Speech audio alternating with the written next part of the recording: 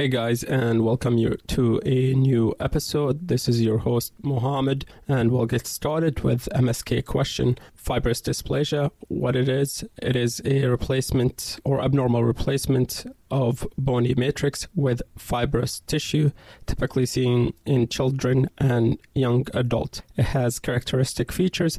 The main feature is the ground glass matrix and peripheral sclerosis. Again, ground glass matrix is consistent with fibrous dysplasia. In the long bones, typically it is seen in a central location in the metaphysis or diaphysis, can be associated with pathologic fracture and bowing. In the ribs, it is the classic appearance of ground glass matrix with expansile lesion. On the pelvic, typically present with the classic ground glass matrix, but additionally the pelvic fibrous dysplasia, the type of it is cystic fibrous dysplasia, and can be seen with fluid levels in the skull, typically seen in young adults or children as an expansile mass with ground glass matrix. If you have a similar appearance and the patient is not a young adult, meaning not in their 30s but rather in their 60s, then you have to start thinking of Paget's disease. Osteoblastoma.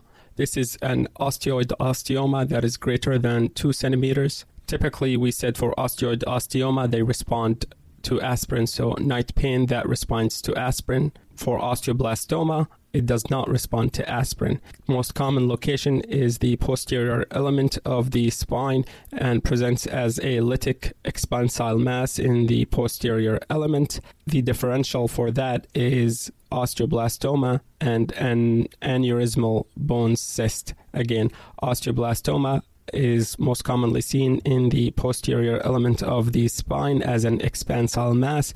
The differential that we need to consider is aneurysmal bone cyst. White matter disease that typically crosses the midline, glioblastoma multiforme, lymphoma, and demyelinating disease. This is a disease process that you will see crosses the midline. Again, glioblastoma multiforme, lymphoma, and demyelinating disease. We said previously that both enchondroma and bone infarcts are hot on bone scan.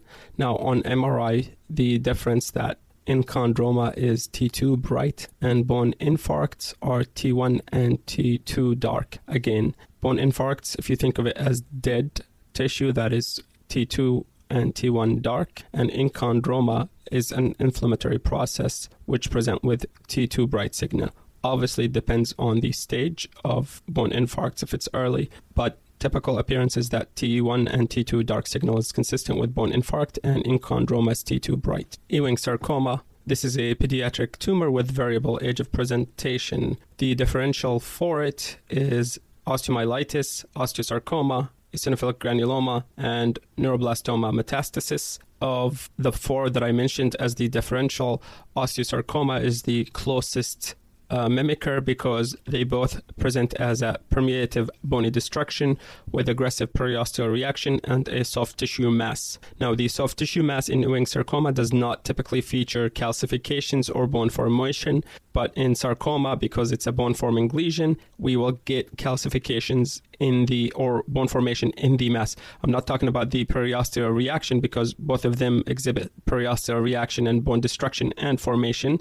It's the mass adjacent to the lytic or bony lesion. Again, differential for Ewing sarcoma is osteomyelitis, eosinophilic granuloma, neuroblastoma metastasis, and osteosarcoma. For osteomyelitis, the timeline would help us differentiate it. For eosinophilic granuloma and neuroblastoma metastasis, typically there would be multiple lesions, particularly in neuroblastoma metastasis. Otherwise, the soft tissue lesion, you don't typically see a soft tissue lesion with eosinophilic granuloma. Differential for lytic versus blastic metastasis. This note is almost copied from a podcast called Songs for FRCR, and I recommend you to listen to it if you have time. But the differential for lytic versus blastic metastasis, tumors that can be lytic or blastic are breast, stomach, and colon. Again, can be lytic or blastic is breast, stomach, and colon.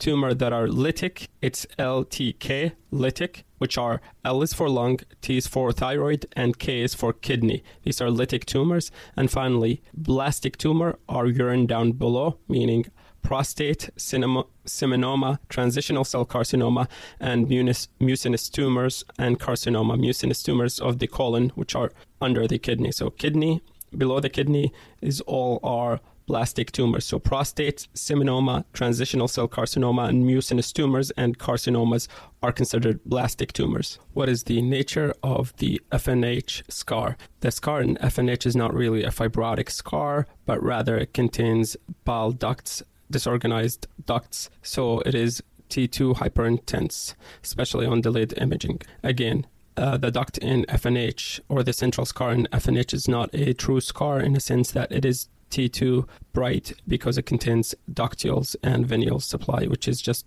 disorganized and demonstrate delayed enhancement. Best imaging modalities for FNH, we have two options. One is MRI with Eovist, which is a hepatobiliary agent, because if you remember what we said, FNH and including the central scar in it is basically disorganized biliary and venous duct system. So if we use a hepatobiliary agent, it will retain the contrast and it will maintain it because there isn't really a good way for it to excrete that contrast. Again, if we use a hepatobiliary agent on MRI such as Eovist, it will demonstrate delayed enhancement past 20 minutes. The other option is to use nuclear medicine. And for nuclear medicine, we can use the property of bile duct and Kupffer cells, which are contained within the FNH because it's a normal liver tissue.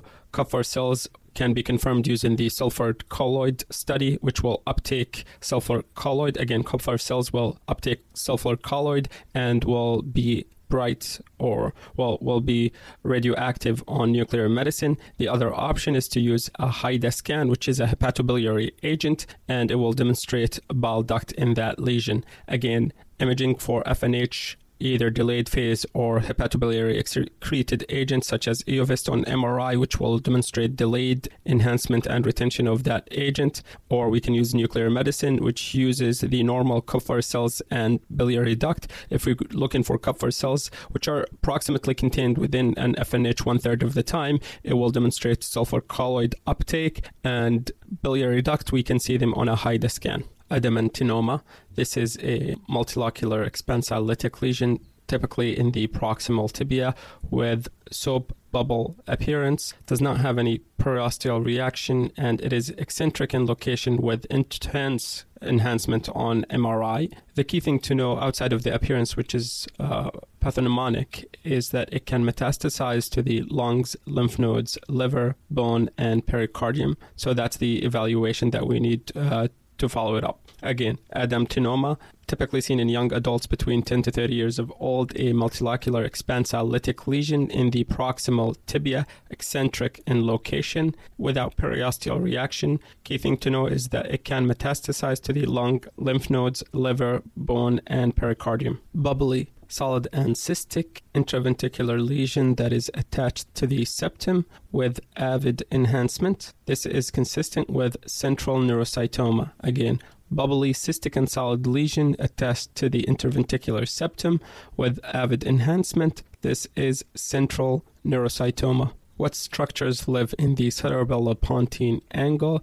We have cranial nerve 5, 7, and 8, as well as the anterior inferior cerebellar artery. Again, the structures within the cerebellopontine angle is cranial nerve number 5, 7, and 8, as well as the anterior inferior cerebellar artery. Course of umbilical vein catheter, typically it goes straight up. Once it enters into the umbilicus, it goes up, and you want it typically around in the liver at the edge of the cavoatrial junction or inferior cavoatrial junction in the right atrium. What is the course of umbilical artery? The umbilical artery goes down into the internal iliac, then comes up, and the location where you want it, obviously you do not want it in the aortic arch. Also, you do not want it at the level of the kidneys or where the renal artery branch off because of associated thrombosis. Again, umbilical artery catheter would go down and then goes up.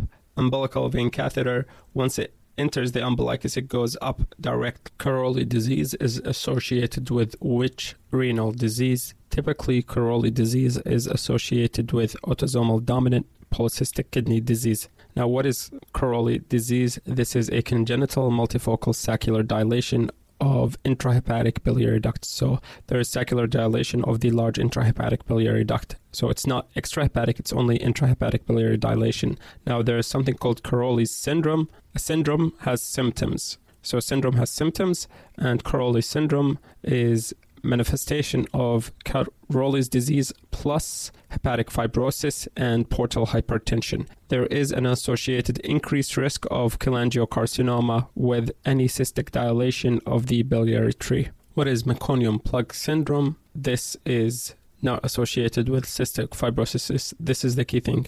Meconium plug syndrome is different from meconium ileus. Meconium plug syndrome is also known as small left colon or dysfunctional maturity of the colon. This is commonly seen in infants of diabetic mothers or mothers who received magnesium sulfate. Typically, magnesium sulfate is used to treat eclampsia. This is a temporary issue, meaning it will resolve on its own or can be speeded up using enema or rectal stimulation. Key thing is what we see on fluoroscopy. So we see small left colon, meaning the descending colon from the splenic flexure to the rectum is small. The rectum is normal in size or even slightly enlarged. So the recto-sigmoid ratio is greater than 1. Again, small caliper of the sigmoid and descending colon to the splenic flexure. So key things that we need to differentiate it with. One is meconium ileus. Second is Hirschsprung disease. As we said, in meconium plug syndrome or small left colon,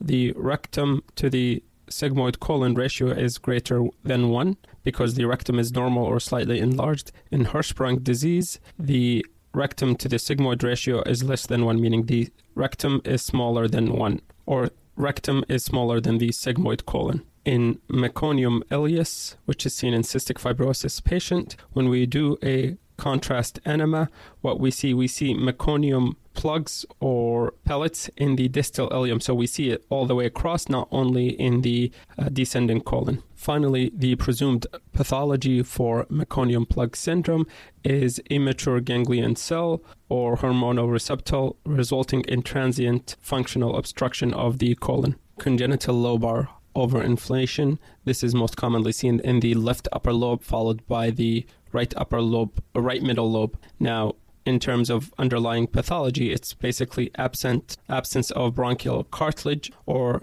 due to a bronchogenic cyst, meaning a bronchial cartilage or a bronchogenic cyst, which results in a one-way valve on the bronchial tree. And we know since inspiration is active, meaning we put more force into inhaling air, that so air would come in, and it is respiration or expiration is passive. Air would remain stuck in that segment of the lung and causes hyperinflation. Again, either absence of cartilage or bronchogenic cyst will create an effect of one-way valve, which results in an overinflation of the distal lung. Now, the lung parenchyma is normal. It's the cartilage in the bronchial tissue is the problem. For those patients, we only treat if they're symptomatic. We will end with this question. Osteochondroma, what it is. This is a bone growth at the metaphysis, typically pointing away from the epiphysis. Now, what's important to know is that this bone growth is continuous with both the bone cortex and the medulla,